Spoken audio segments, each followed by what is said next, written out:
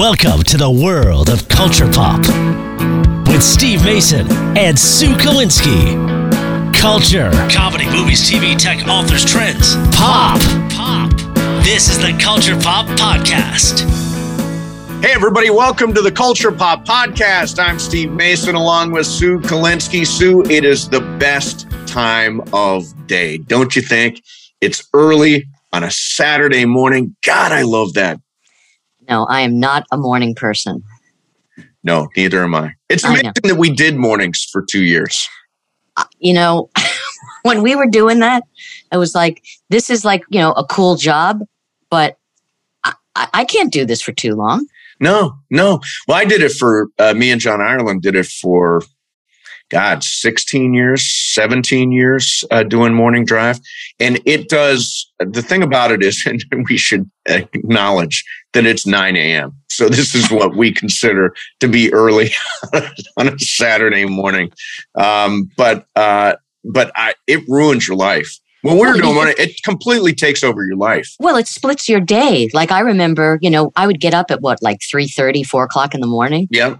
And then come back home in the beginning because we were what, 4 to 9? No, we were 5 to 9. 5 to 9, yeah. 5 to 9 in the very beginning. And then, I had a dog. So I'd come home, I'd walk the dog, and then I'd take a nap. Yep. And then I'd, get up and get something to eat. And then I'd watch stuff. And then I'd sleep again. And then I'd get up and watch stuff because we had to tape stuff for the show. Oh, yeah. Yeah. I mean, it was like I would take naps and drips and drabs. And I never, ever got it back. I mean, yeah. I was always tired. The weekend, I would sleep pretty much the entire weekend. Yeah, no, it was completely all consuming.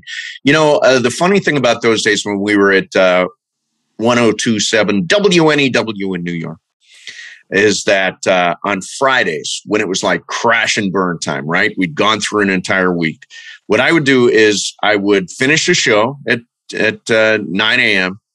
And by about 10, I went to McDonald's and I bought a bag of McDonald's and it had 2 Big Macs, a 20-piece chicken McNuggets, 2 large fries, a caramel sundae, and an apple pie. And I would go home, I would get rockin' stoned, and I would eat that whole bag of McDonald's and then sleep the entire day. Well, that was the weird thing too, because I would smoke pot much earlier in the day than I ever did. Yeah. Because to me, it was the afternoon. Sure, exactly. I'm getting high at 9 in the morning. I mean, it was crazy. I also remember it was the beginning of Krispy Kreme donuts. And I remember having those delivered to, now everything gets delivered, right? But then it was like really novel. Oh, you can have Krispy Kreme donuts delivered and they were still warm. So I was always on those things before I took my nap. That's why I weigh about 195 right now. I weighed 230 when I was working in New York City. I weighed I really packed it on. Yeah, I look at pictures of you back then, and yeah, you looked so different. I was a moose. I was seriously a moose. No, I was body positive. That's what you're supposed to say. I was body positive. I never heard that one. Yeah, that's what you're supposed to say now. So we got to see a really cool movie. And our guest today began on the show Family Ties back in the 80s. Since then, she has starred on shows like Men Behaving Badly, Men in Trees, Desperate Housewives, and Easy to Assemble. She has now emerged as a filmmaker. She is the producer, writer, and director of the incredible new movie, Violet. Justine Bateman is with us. Justine, thank you so much for doing this. Yes, of course. Glad to talk to you. So this movie is so good. It's so powerful. Producer, writer, director, no small feat. Congratulations. Thank you so much.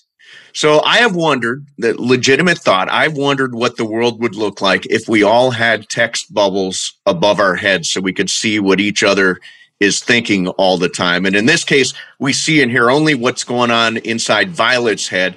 Where does the idea for this movie come from? Well, years ago, I made a lot of fear-based decisions, and I was not myself. And once I realized that I could go from somebody who had a fear-based life to someone who had an instinct-based life, I did it. I was like, yes, I'm all in. And some of the ways that I did it was like, what if these negative thoughts, what if somebody else was saying them to me? Wouldn't I be able to see objectively that they're lies? Which is why The Voice by Justin Theroux is so different from Olivia, so that to kind of give the audience that perspective. And anyway, it sort of came from that. It's kind of a revenge film, revenge on that fear, because I feel like that fear stole so much time from me that I could have been being myself. It's the film, Violet is a film I wish I could have seen at 19, because I would have become myself faster than I did. So I'm hoping that other people can see this and realize that their negative thoughts are all lies. They can see that, wow, if I just do the opposite of what this negative thought is telling me, I'll be myself. And so my hope is that, if the whole world each individual could really be themselves, I think life would be extraordinary. It'd be an extraordinary experience for the individuals themselves. It'd be an extraordinary experience for everyone around them. It's such a smart film, because as a viewer, you're watching it like you're kind of like watching a sporting event. It's like, what? No, don't. What's she going to do? Is she going to listen? Is she not going to listen? And such an ambitious subject, for your first feature. As a first-time director, did you seek out any advice from anybody? No, I did get to a point in the cut where I knew I hadn't yet snapped it into place. And I did have a couple of people look at it, and the things they said made me, kind of freed me up to approach it a little differently. So yeah, I definitely did that, but it's with a very small group of people. I don't seek out, I don't want to do like screenings where I poll the audience. I'm not interested in that.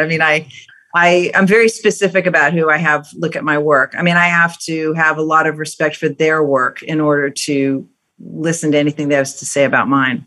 Well, actually, just real quick, Steve, what I meant was, as a director, first time, did you seek out anybody for advice on being a director for the first time?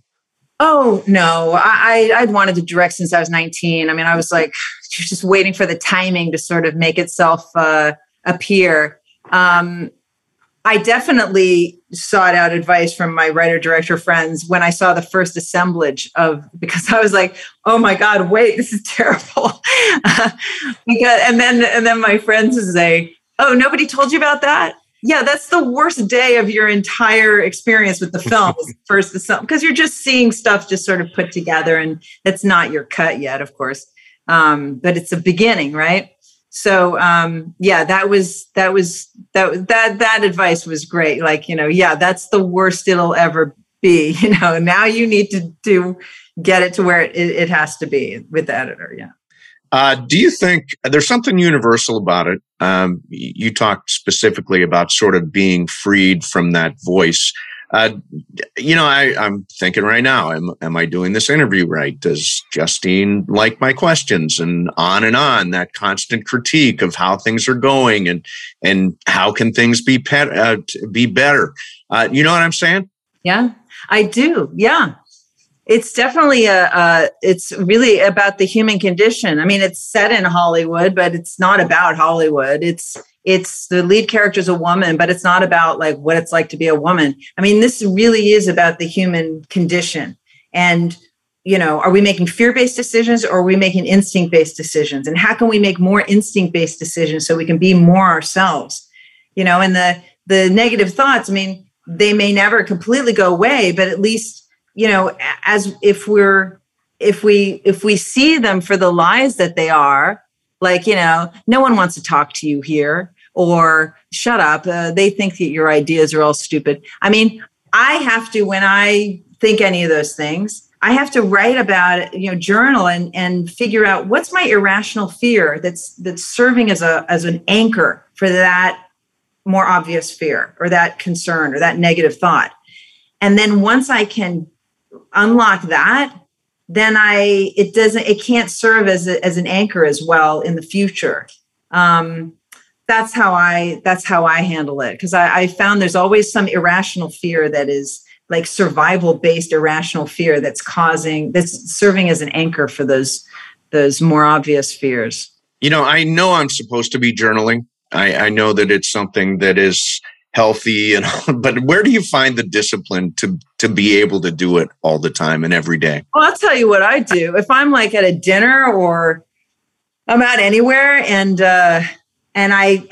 something occurs and like a button gets pushed in me, and then suddenly I'm not being myself, right? I'm kind of like the heading on my ship has just shifted a couple of degrees, and now I'm not feeling me anymore, right? I'll go to the restroom, pull my phone out, and send myself an email. I mean, that's where I'll put the notes. I'll say like, okay, I was feeling like this, and I'll try to pinpoint like what's my irrational fear that made me, decide to go off course. And then I'll go, oh, I see what it was. Okay, well, I've just got to, just believe the opposite is true, that, whatever the fear is, that, you're never going to work again, or, I mean, whatever it is. Right. And then, okay. And then I'm done, and I'll wash my hands and leave the restroom. And then I can go back and write my course. Do you know what I mean? Does that make sense? Instead of having the entire night, then continue to be not myself. I just want to stab it. I want to just like, pull it out at its roots, like right there. I don't want to waste any time not being myself. Because it used to be that I would go like a day, a week or something and just go like, oh, and then I'd have to retrace my steps and like, where did I first start feeling not myself, and what is it that happened? Try to find the incident. So when you're writing, do you have certain cast members, like certain actors in mind when you're writing a script? Most of the time, no, not when I'm writing it. But then, of course, afterwards, you are going to have to cast real people. And yeah, I have definitely an idea. But more importantly than the specific actors, there are certain characteristics I need. There's a certain vibe that I need. There's a certain type of person I need. And yeah, it may not be any of the people that, you make these lists when you're casting, of course. It may not be anybody that's on that list, but I feel like as a director, so long as I understand what characteristic elements I need from a human being who's going to be playing that part, then I'm open to other ideas. It doesn't have to be that initial list. But yeah, I'm looking, like I said, and there can be characteristics that are very subtle in an actor that I know as a director I can tease out and expand. It doesn't have to be actors who have played this kind of part before. Like with Olivia, she had never played a lead part like this. But there were characteristics of her that I could see that were subtle in other roles that she's played that I knew I could tease out and expand, and it worked out great. Mm-hmm. So Violet's boss, Tom, is a really inappropriate jerk, openly talking about personal life and who she's sleeping with, all that kind of stuff. That sort of hostile, abusive behavior. Do women in Hollywood deal with that all the time? Has it gotten better in the last few years? Well, my experience in Hollywood has been pretty terrific over 30 years.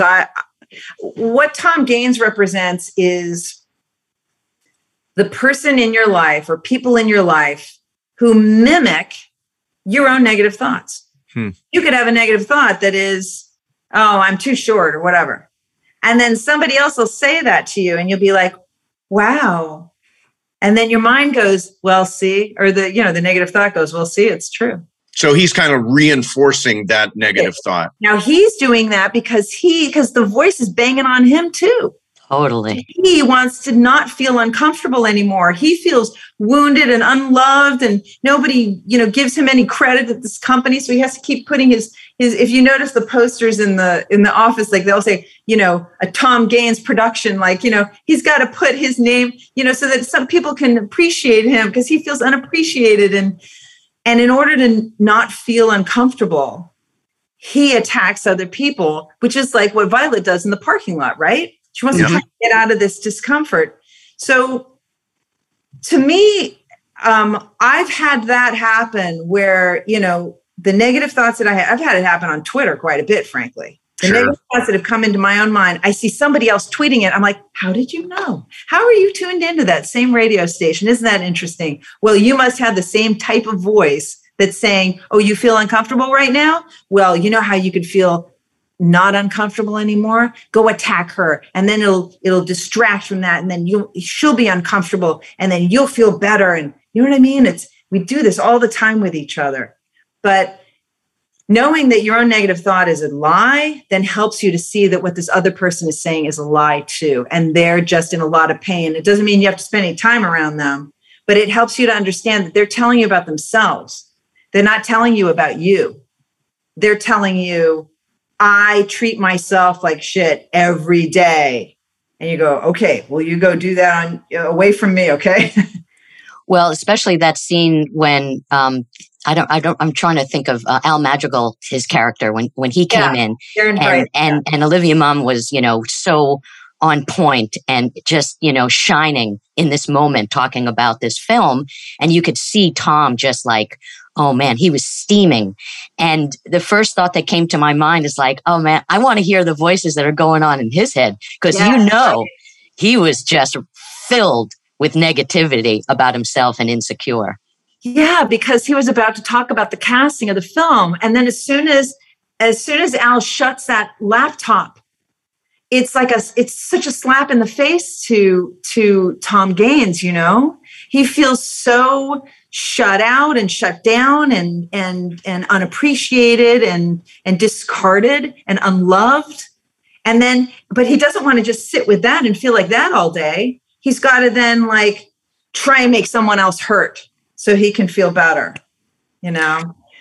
So, yeah, as far as treatment in Hollywood, the reason it's set in Hollywood and the reason the main character looks like she looks and has a great life on the outside, everything looks great on the outside, is to eliminate all these variables where the viewer might point to, where their own fear might point to and say, oh, well, she just feels like that because she's got a bad job or lives in a bad town or something like this.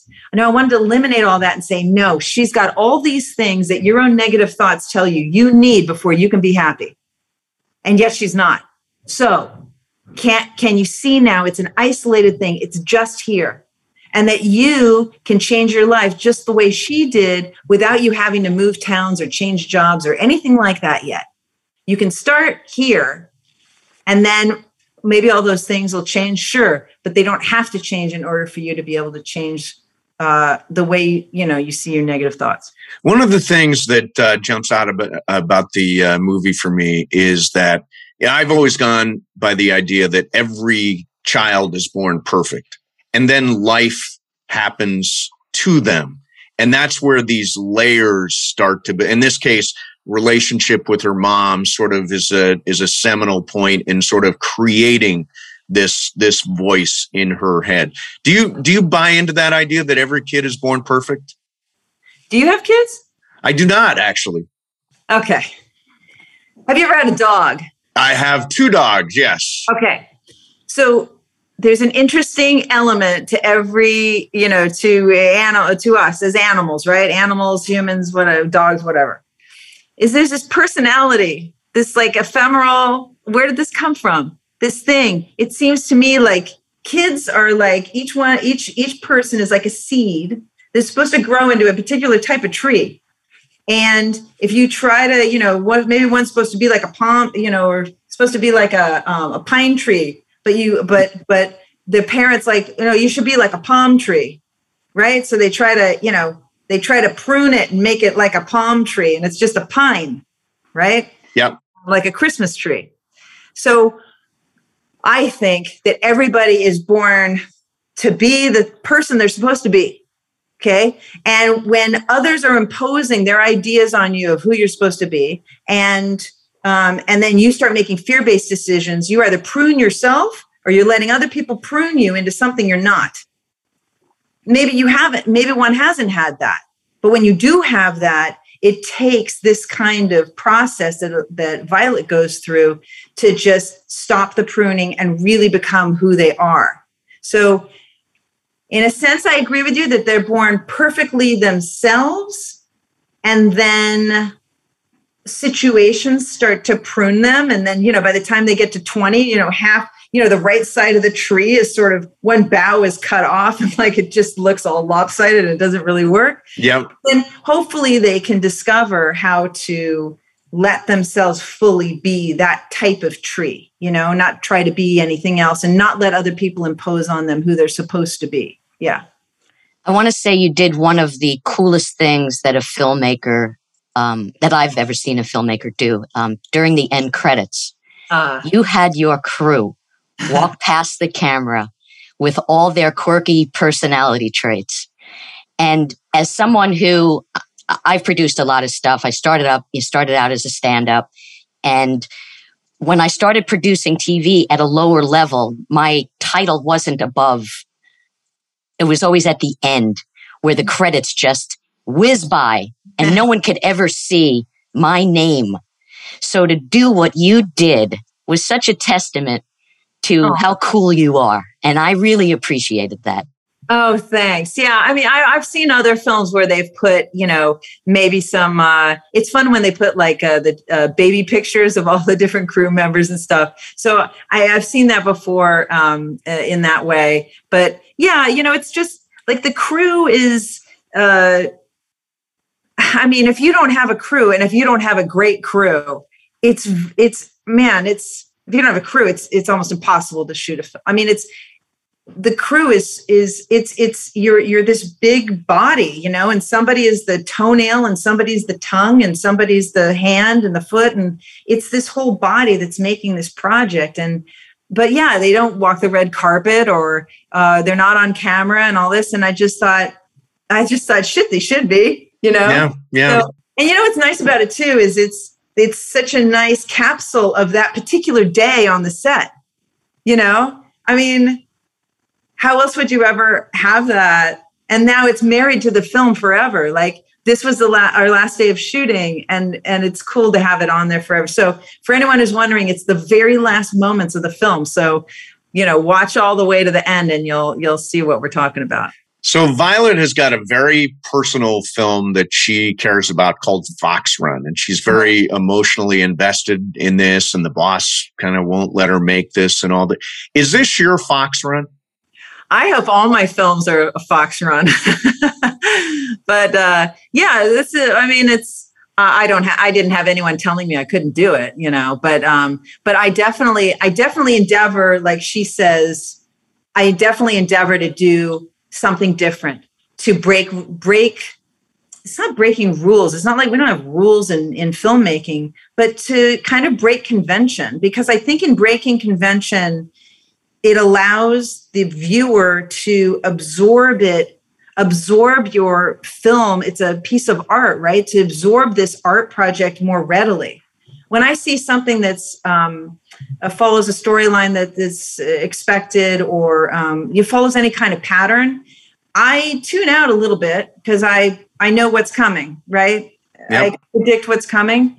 But when it's something kind of unusual, it makes me sit on the edge of my seat and I'm like, wait, what's going on here? This is really interesting. Or like Kendrick Lamar, the musician, is a great example in music of his music doesn't follow this particular pattern where you're like, oh, and then here comes the bridge and then here comes he changes the style of what he's doing throughout it. So you're like, wait, what am I listening to? This is amazing. And it really lends itself to repeat listens, like, and there's layers to it, but there's this like specific structure underneath it too. I mean, it's not for nothing. Like it's not just haphazard at all, which is what I endeavor to do with my books and with my films. There's a strong structure underneath, but I want it to be as avant-garde as possible so that it can be something new that that kind of catches people's attention more,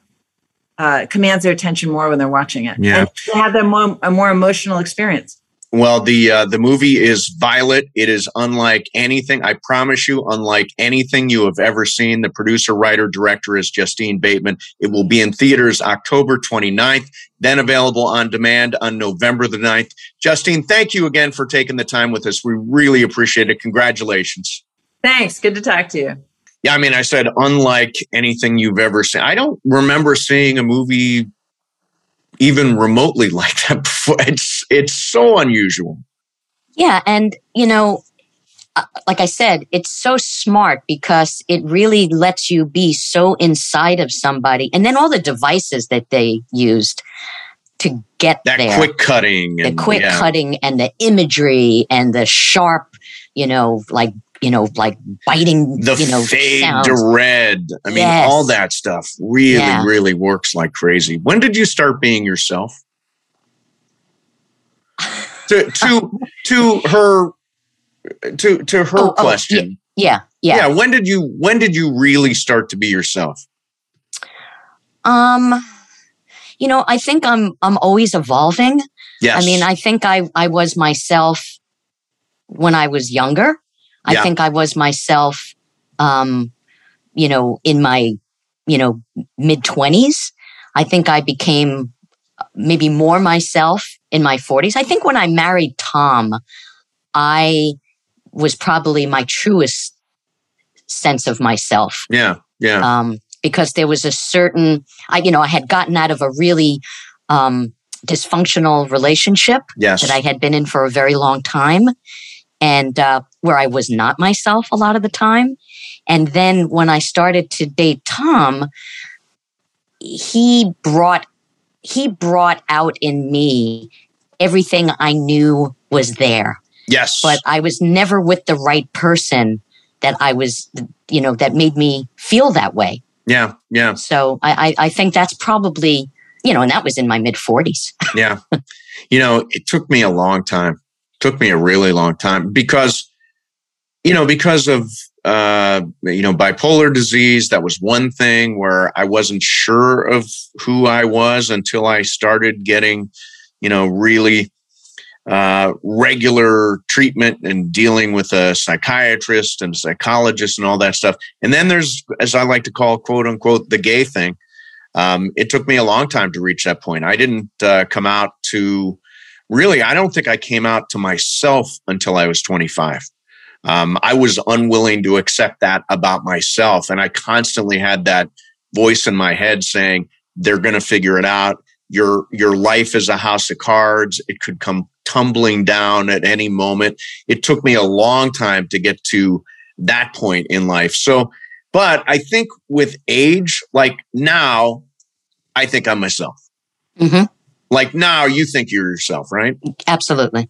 And this is a character who's in crisis because she really doesn't know or doesn't feel confident in who she is. And she's trying to put on an act for the world.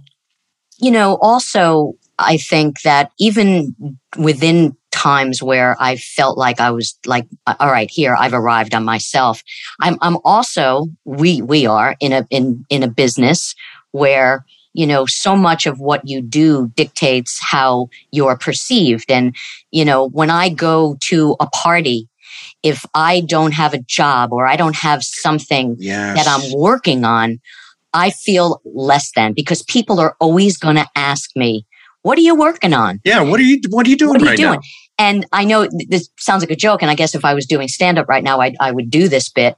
But if you were to ask a dentist what he was up to, he wouldn't have the pressure to say, well, I got some crowns. That's coming up next week. I have a root canal, which is like huge job. And it wouldn't go directly to their work. It would be like, how you doing? And they would tell you about their personal life. Sure. Like my family, or I just, took a trip somewhere. It would never go back to their professional life. I love that moment. And I think Hollywood figures prominently into this movie, but where she says to herself, oh my God, I'm dating a screenwriter. My career is over. It's so funny in that way that you're judged by who you're with too. Oh, it's so funny because years ago I was working at a comedy club down in Florida, and I was the middle act. And there was a house MC, he was an opening act that lived in Florida, and he wanted to take me out to dinner.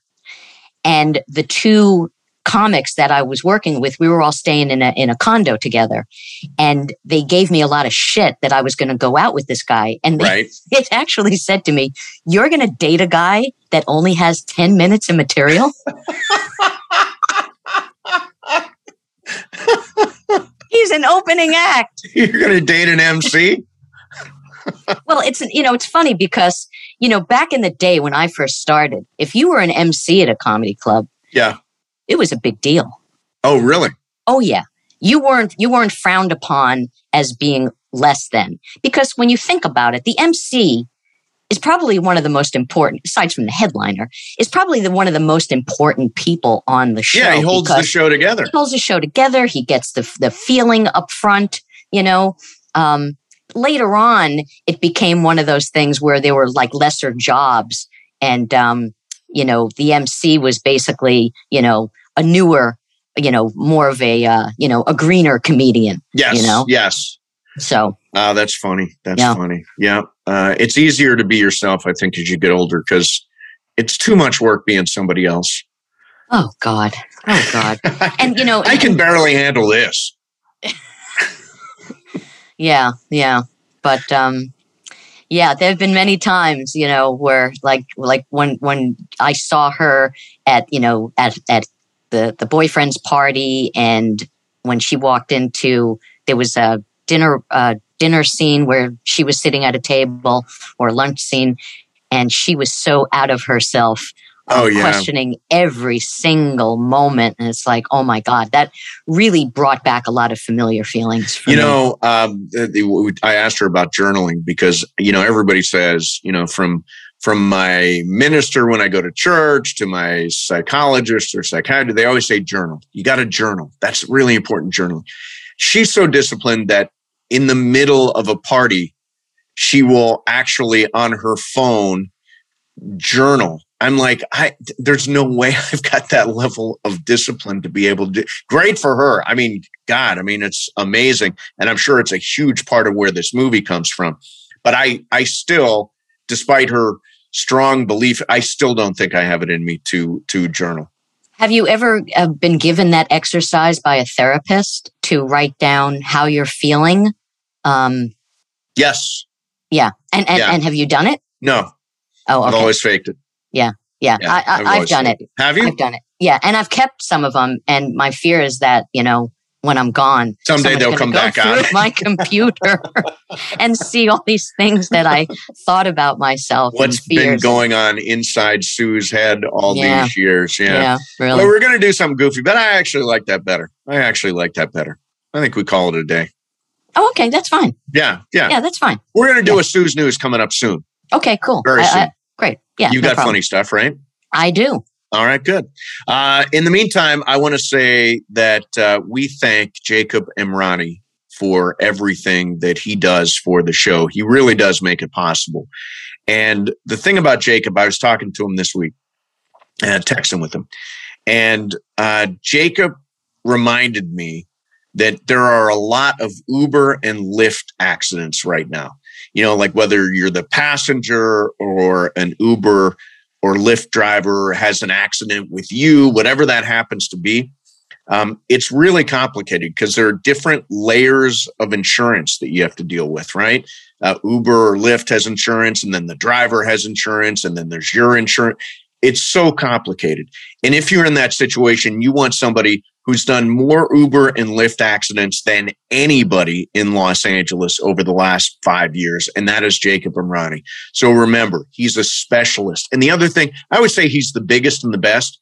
He's also the most personal. Like you can talk to him. You can reach out to him. He will manage your case for you. And he's got a team of people who will help him do exactly that. So remember, if you're involved in an Uber or Lyft accident or any accident at all, remember to call 844-24-JACOB. That's 844-24-JACOB.